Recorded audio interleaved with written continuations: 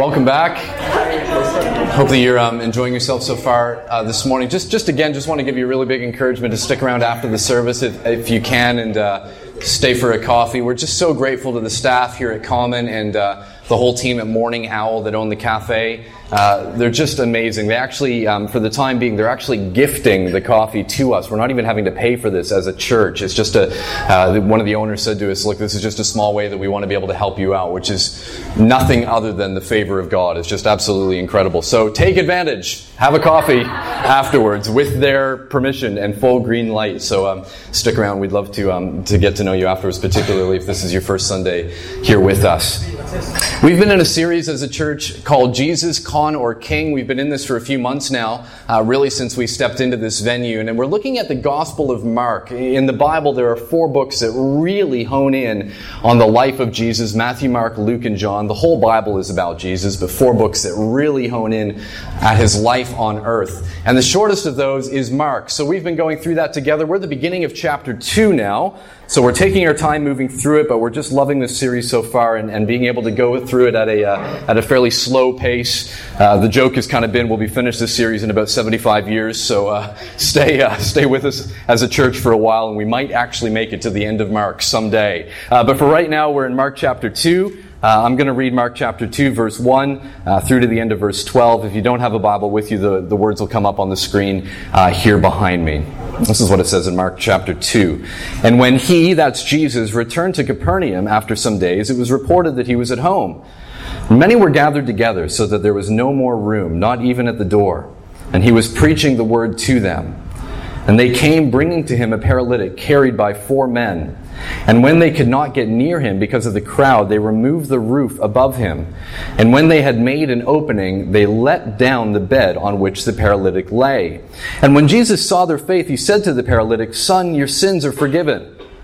Now some of the scribes were sitting there questioning in their hearts, "Why does this man speak like that? He's blaspheming. Who can forgive sins but God alone?" And immediately Jesus, perceiving in his spirit that they thus questioned within themselves, said to them, "Why do you question these things in your hearts? Which is easier, to say to the paralytic, 'Your sins are forgiven,' or to say, 'Rise, take up your bed and walk'? But that you may know that the Son of Man has authority on earth to forgive sins," he said to the paralytic, "I say to you, rise, pick up your bed, and go home."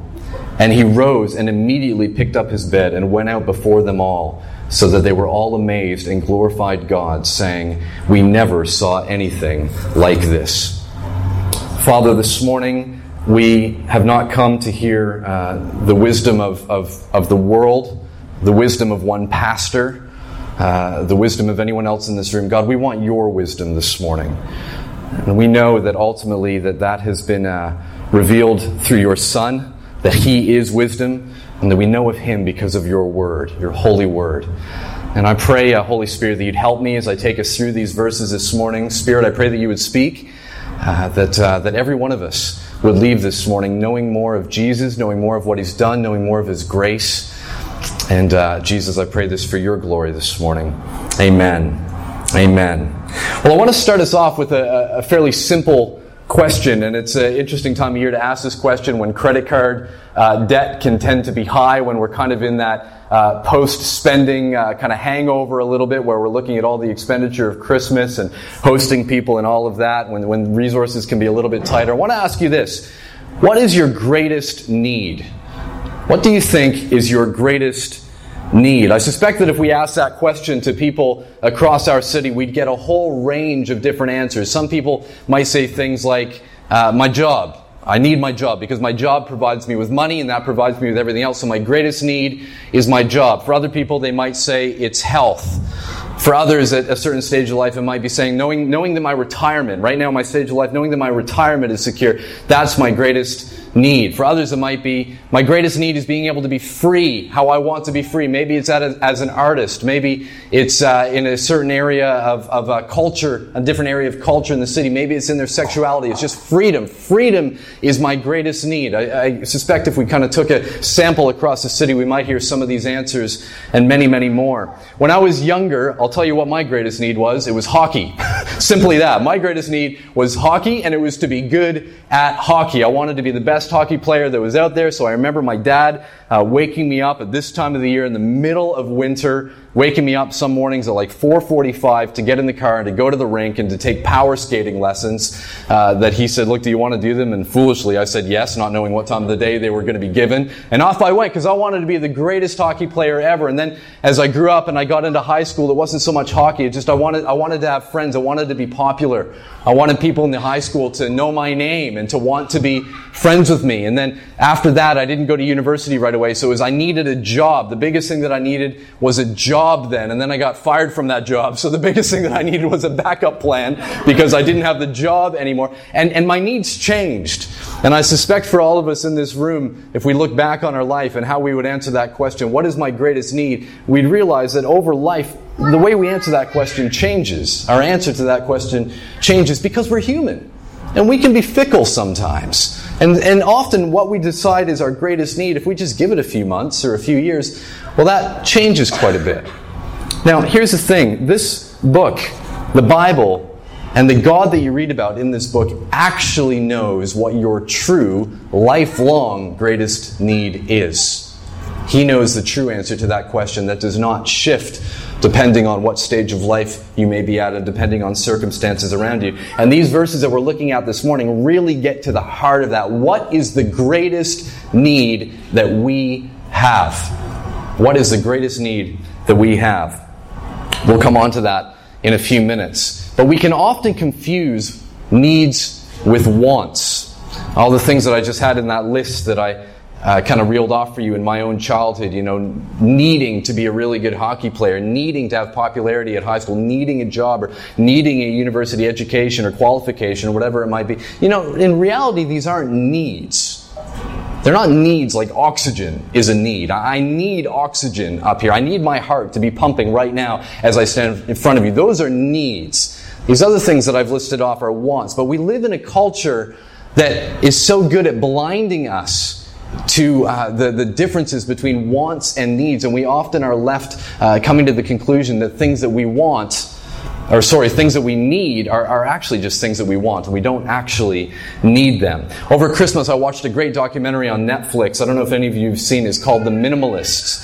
And it's based on a podcast, and there's some books that have come out as well. But there's a documentary on Netflix about two guys that were climbing the corporate ladder in America. I mean, they were going for it. They were getting the promotions. They were getting hauled in for the meetings and like, hey, you're doing really well. We want to advance you to this salary level and this type of seniority. They were doing all of it, climbing all of the ladders, but they were just finding that their lives, even with the pursuit of all of these things that they had believed, if I pursue this and if I achieve this, I will then have my needs met, I will then have the life that I want, but they were finding that it was just disappointing them.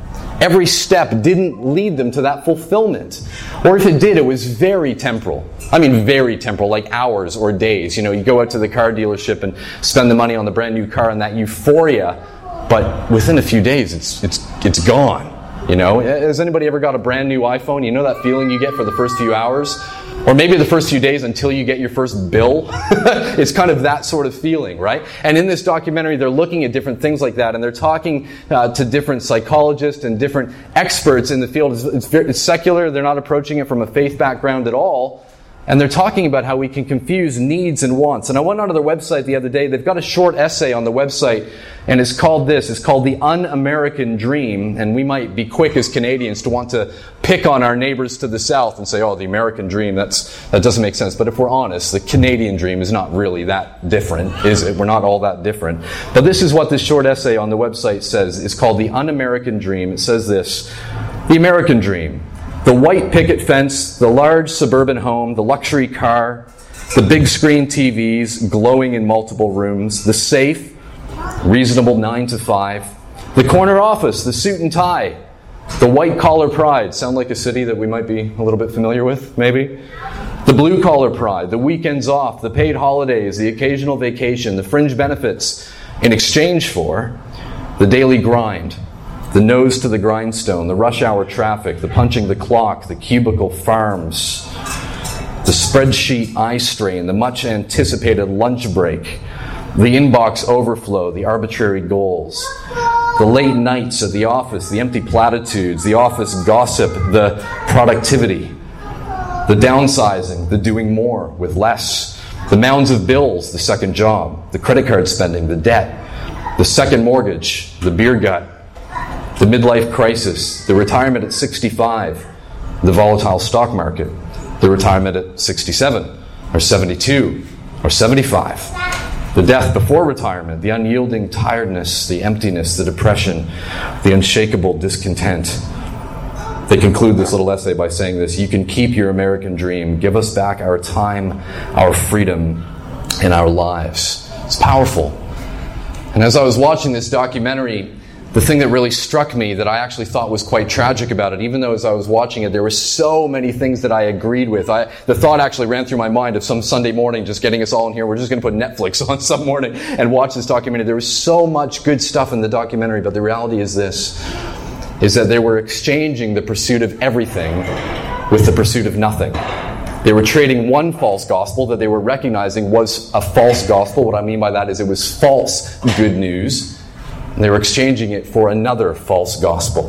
And I believe what these men and others that are really getting absorbed in this, even though there's much that I agree with, I really mean that, but I believe that if you pursue minimalism with everything that you have, it too will disappoint you. It too eventually will make you realize, actually, this is not fulfilling either. So what's the third option? What's the right way according to Scripture? Is there a better way?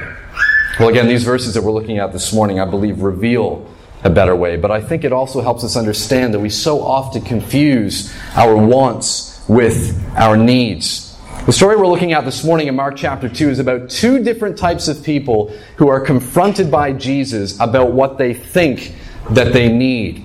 So, Jesus has returned to Capernaum. This is a small town at the north end of the Sea of Galilee. And it's where Peter lives. And it's really Peter's story that we're reading in Mark's Gospel. It is called Mark because Mark is the one who's really recording it. But it's really Peter's experience of meeting Jesus and walking with Jesus.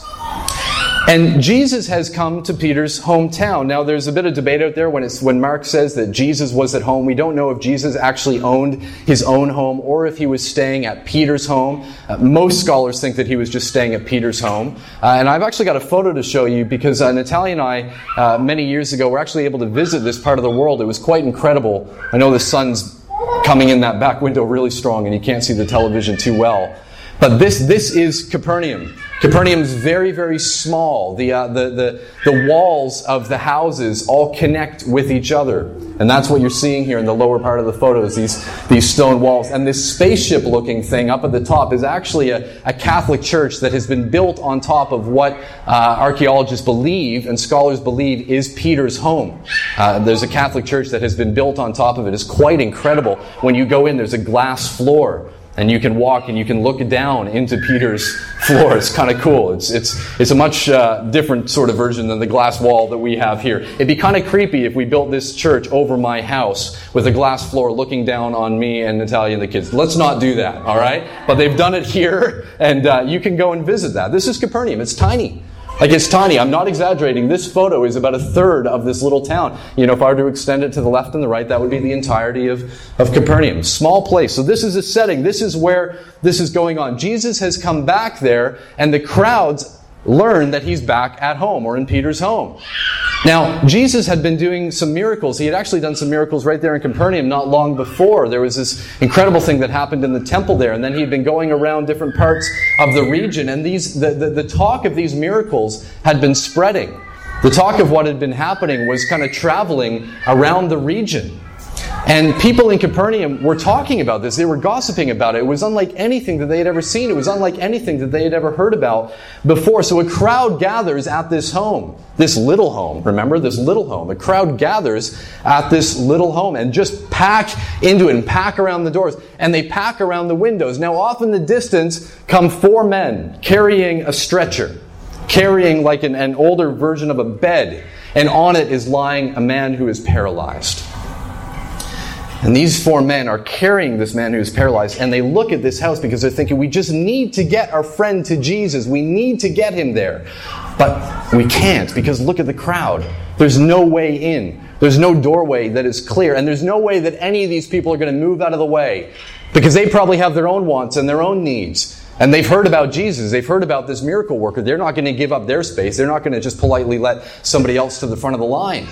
What can we do? So they come up with a really creative idea.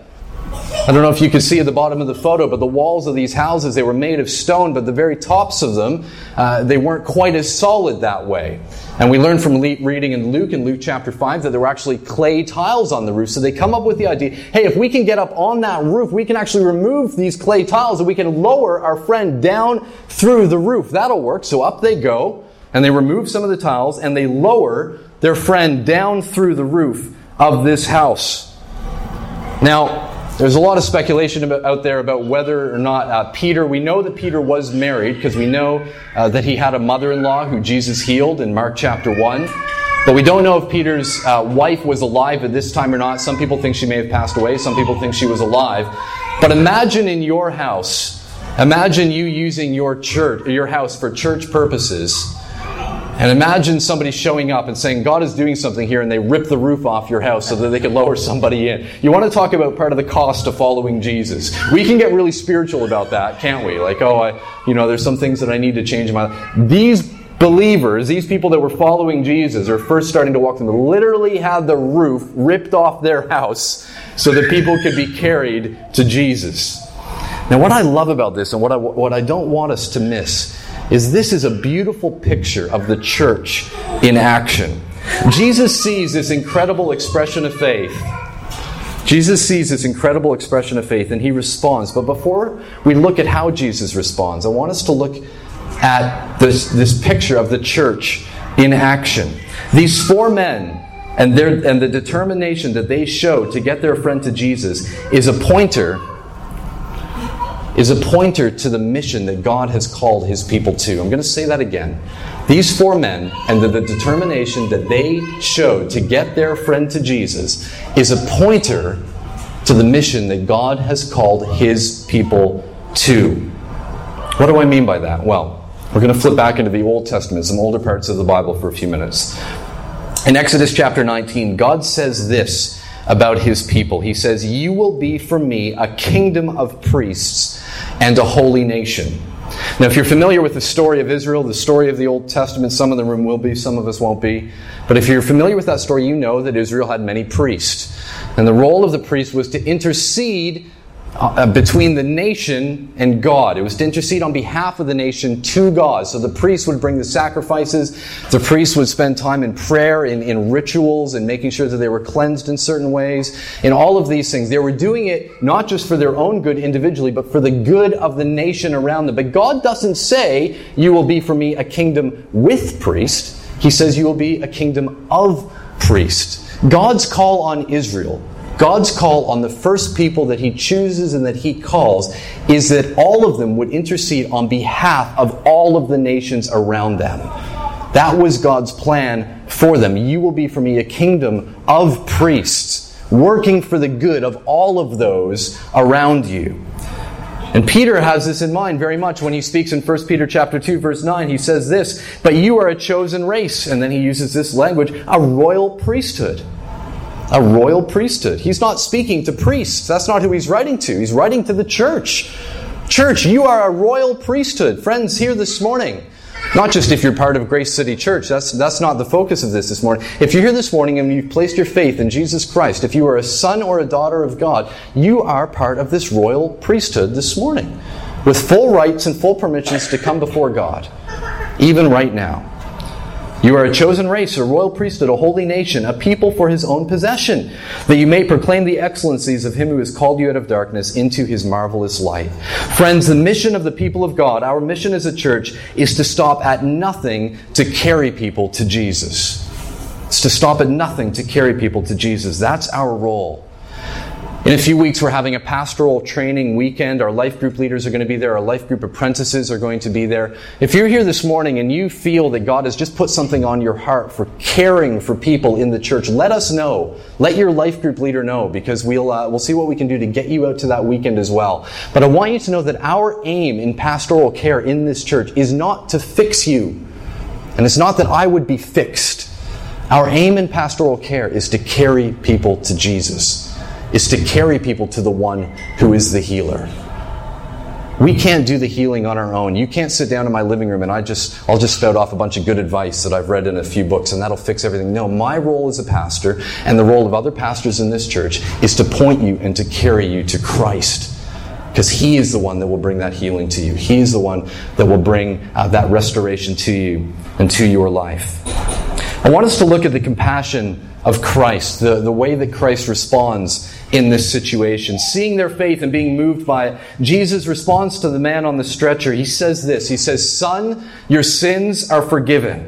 Son, your sins are forgiven. Imagine being there. Imagine being one of the people in this crowd gathered around the window or the doors of this house. And you're watching this happen. And the first thing out of Jesus' mouth is to this man, this paralytic, "Son, your sins are forgiven." I don't know about you, but I'd be tempted to go, Jesus, there's something wrong, because clearly you're not seeing what's going on here. Clearly you've not seen that there's a man who is paralyzed, and his friends have kind of carried him up to the roof of this house. Maybe, Jesus, if you would just look up, notice how you can see the stars up there? Notice there's a little bit of a draft in the room right now? See, they've removed the roof, and they've lowered this man down because he's a paralytic. He can't walk. So why are you telling him his sins are forgiven? Who cares? The guy needs to be healed physically. What's going on with this? Why is it that Jesus says, "Son, your sins are forgiven," instead of saying first, "Man, rise up and walk"? I mean, surely that's what he wants. Surely that's what he needs. Surely he needs to be physically healed. That's his greatest need, isn't it? He's on a stretcher, for goodness sake. Surely his greatest need is to be healed, to no longer be paralyzed. You can imagine some of the people there going, "Jesus, we've heard that you do these miracles. Come on, do one now. Do a trick for us. Come on, look, it's right here. It's right in front of you. Do something. Impress us. Come on, Jesus." Jesus knew the man's greater need. Being healed from his physical immobility was not it. And believe it or not, it wasn't even close. In light of eternity, being paralyzed wasn't even close to his greatest need. His body would last maybe 70, 80, maybe more years, but his soul would last forever. And his soul was sick. His soul, much more than his body, was paralyzed and was in need of restoration, was in need of healing much more than he was physically in his body. His soul needed to be healed. His greatest need ran much deeper than his legs or his arms or any inabilities that he had in his physical self. Friends, what you think might be your greatest need, even what you've come in here this morning, even as you've listened to the first part of this service, maybe there's the offering buckets gone around, you've thought, "I really wish that I could be involved in that. I wish I could step in generosity, but I just can't. I need money. I need provision." Whatever maybe crossed your mind, whatever you think may be your greatest need, look, it might be blinding you to the truth of what your greatest need actually is. What you think might be your greatest need might be blinding you to the truth of what your greatest need actually is. In the crowd, there were some scribes. We read about these scribes that were in the crowd. These scribes were men who were very educated. They were responsible for studying the scriptures, for transcribing it, for writing kind of commentaries on it as well. They were the religious professionals. They were among the religious professionals of the age. They were the keepers of the scripture. And they're watching this and they were not happy at all watching what has taken place here, because they respond in their hearts kind of quietly. They respond saying, "Why is Jesus saying this? What authority does he have to say this? He's blaspheming." Because they would have been thinking about things like Samuel chapter 12, verse 13, where the Bible says, "The Lord also has put away your sin." This is something that a prophet named Nathan says to David when David sins in a massive way. I mean, just huge way that you can read in that chapter and in the chapters leading up to it. But Nathan says this to him, and God speaks through Nathan saying, "The Lord also has put away your sin." And the significance of this is that it's God and God alone who can forgive sin.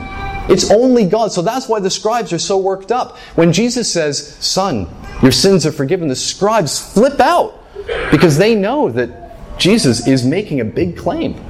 Jesus is claiming to be God. That's huge. The ramifications of that are massive. Only the Lord can do that. And Jesus, by doing it himself, is claiming to be Lord. You know, it's possible to be a professional religious person and have a heart that is completely cold towards Christ? We see that so clearly in Mark chapter 2. I was asked by a friend a few weeks ago, for us as a church, who do we have anybody on staff? They weren't asking it in a way that was, do you have anyone with professional qualifications? Because I'm only going to come if you do. That was not their intention at all. They were just curious. Do you have anybody who's done formal theological studies, with the church doing the teaching? And I said, no, in terms of a formal way, kind of accredited degrees, no, we don't. I'll be honest with you. I don't. Matt doesn't. Andrew's done some training at Bible college, but it wouldn't be like an MDiv type program or something really formal that way. And I'll tell you why. It's because I believe with all my heart that just having that qualification does not automatically mean that your heart is warm and open to Christ. Because we see clearly in Mark chapter 2 that you can be a professional religious person and have a heart that is absolutely hard towards Him, that rejects Him and that rejects His lordship. Now, I'm not saying that formal study and these sort of things are wrong. That is not what I'm saying at all. But what I am saying is that it's not enough. It's not the way. It's not salvation in itself. It can be helpful. Yes, absolutely, it can be helpful. But it's not salvation. That's a work of grace. That's something that God has to do within us. What about miracles as well? These scribes saw, they're seeing miracles happen.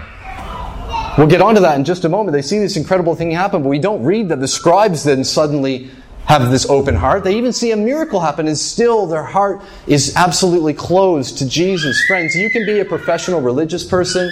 You can see miracles happening around you. All of those things, as great as they can be, are not enough. They don't equal salvation. And witnessing these things does not equal salvation. Having those qualifications does not equal salvation in itself. Jesus, knowing what these men are thinking, he asks this. He says, why are you questioning this? What is easier to say, your sins are forgiven, or take up your bed and walk? Now, the obvious answer is that it's easier to say your sins are forgiven, because somebody can just say it, and we can't look inside somebody's heart or their soul and kind of know what's going on there, can we? But if somebody says, rise up and walk, take up your bed and walk, we can test that a little bit. Because if somebody says that, if that was happening right here at the front of the room, and I said that or somebody else said that, we would know in the moment whether or not it happens. So we know which one is easier. We know which one is easier to say. So then in verse 12, Jesus says to the man, he says to the man to take up his bed and walk. And verse 12 says, and he rose and immediately picked up his bed. And he rose and immediately picked up his bed. Friends, we're looking at this series, we're looking at this question, Jesus, con or king? Was Jesus who He said He was? Or is Jesus just a con man? Or did people just kind of make up lies about Him? What is it? And in all of this, in these verses, Jesus gives us 3 clear indications that He is king. He gives us 3 clear pointers to His divinity. The first one is that He forgives the man's sin. Son, your sins are forgiven. The second is that He reads the minds of the scribes. He knows their thoughts. And the third one is that He physically heals. Jesus is king. Jesus is Lord. These scribes who are there, they cling to the law. They think that they need the law. The paralyzed man might have thought that I just need physically to be healed. The scribes thought, we need the law. We need to be known as the experts of the law. That's what we need. That's what our self-preservation is found in. We need to be the experts of the law. They cling to the law to save them when the entire purpose of the law was to point them to the very man who was standing in front of them. And they're blind to it. Friends, the purpose of the law in the Bible is to point us to Christ, the only one who has kept it perfectly. And these scribes totally miss it right there in front of them. So as we close, what is the right response? We've seen an example of the wrong response. The scribe's response is the wrong one. What is the right response? I love this. I love this about these verses. The right response is so simple. It's so easy. It's so childlike. It's so straightforward to walk into. The right response is what we read at the very end of these verses that we're looking at this morning in Mark chapter 12. And he rose and immediately picked up his bed and went out before them. And it's this, so that they were all amazed and glorified God, saying, we never saw anything like this. They were all amazed and glorified God, saying, we never saw anything like this. What is the right response to Christ? It's just amazement. It's wonder. It's awe. It's looking at this king who says to a sinner, remember this paralytic, we might have pity on him because of his physical condition, but he was a sinner. And King Jesus looks at him and says, what's the first word out of Jesus' mouth? Son. Friend, if you're here this morning and you've not accepted Christ, you've not had the penalty for your sins, you've not made the decision to say, Jesus, I receive that you took that penalty on the cross. Still, Jesus says to you this morning, son, daughter, I've done it for you. What amazing grace. What amazing grace. I'm going to invite Emily to come and get set back up to lead us in some songs. But we're going to do that as we have the rest of our service here this morning in a couple different ways. We're going to, together, we are going to respond in amazement and in awe and in wonder of this glorious King who says to a sinner, son, who speaks to a paralytic and says, rise up, who shows grace to all those around him, whose grace is enough for you this morning. We're going to respond by singing together. We're also going to respond by taking communion together. We're going to respond by remembering what Jesus did on the cross in our place, bearing the penalty that we deserved, dying the death that we deserved. And if anyone did not deserve to be up there, it was Jesus. But he went there in our place. So in a few minutes, over to my left, to your right, I'll invite you to come and take communion with us. There's bread, and then if it serves you to have gluten-free, there's some rice crackers here on the left. The left side is the wine, the right side is the grape juice. Just have whatever you would like this morning. If you're here this morning and you have a relationship with Jesus, come and enjoy this meal this morning. Come and enjoy the grace of God again this morning. Revealed in its fullness through Christ on the cross.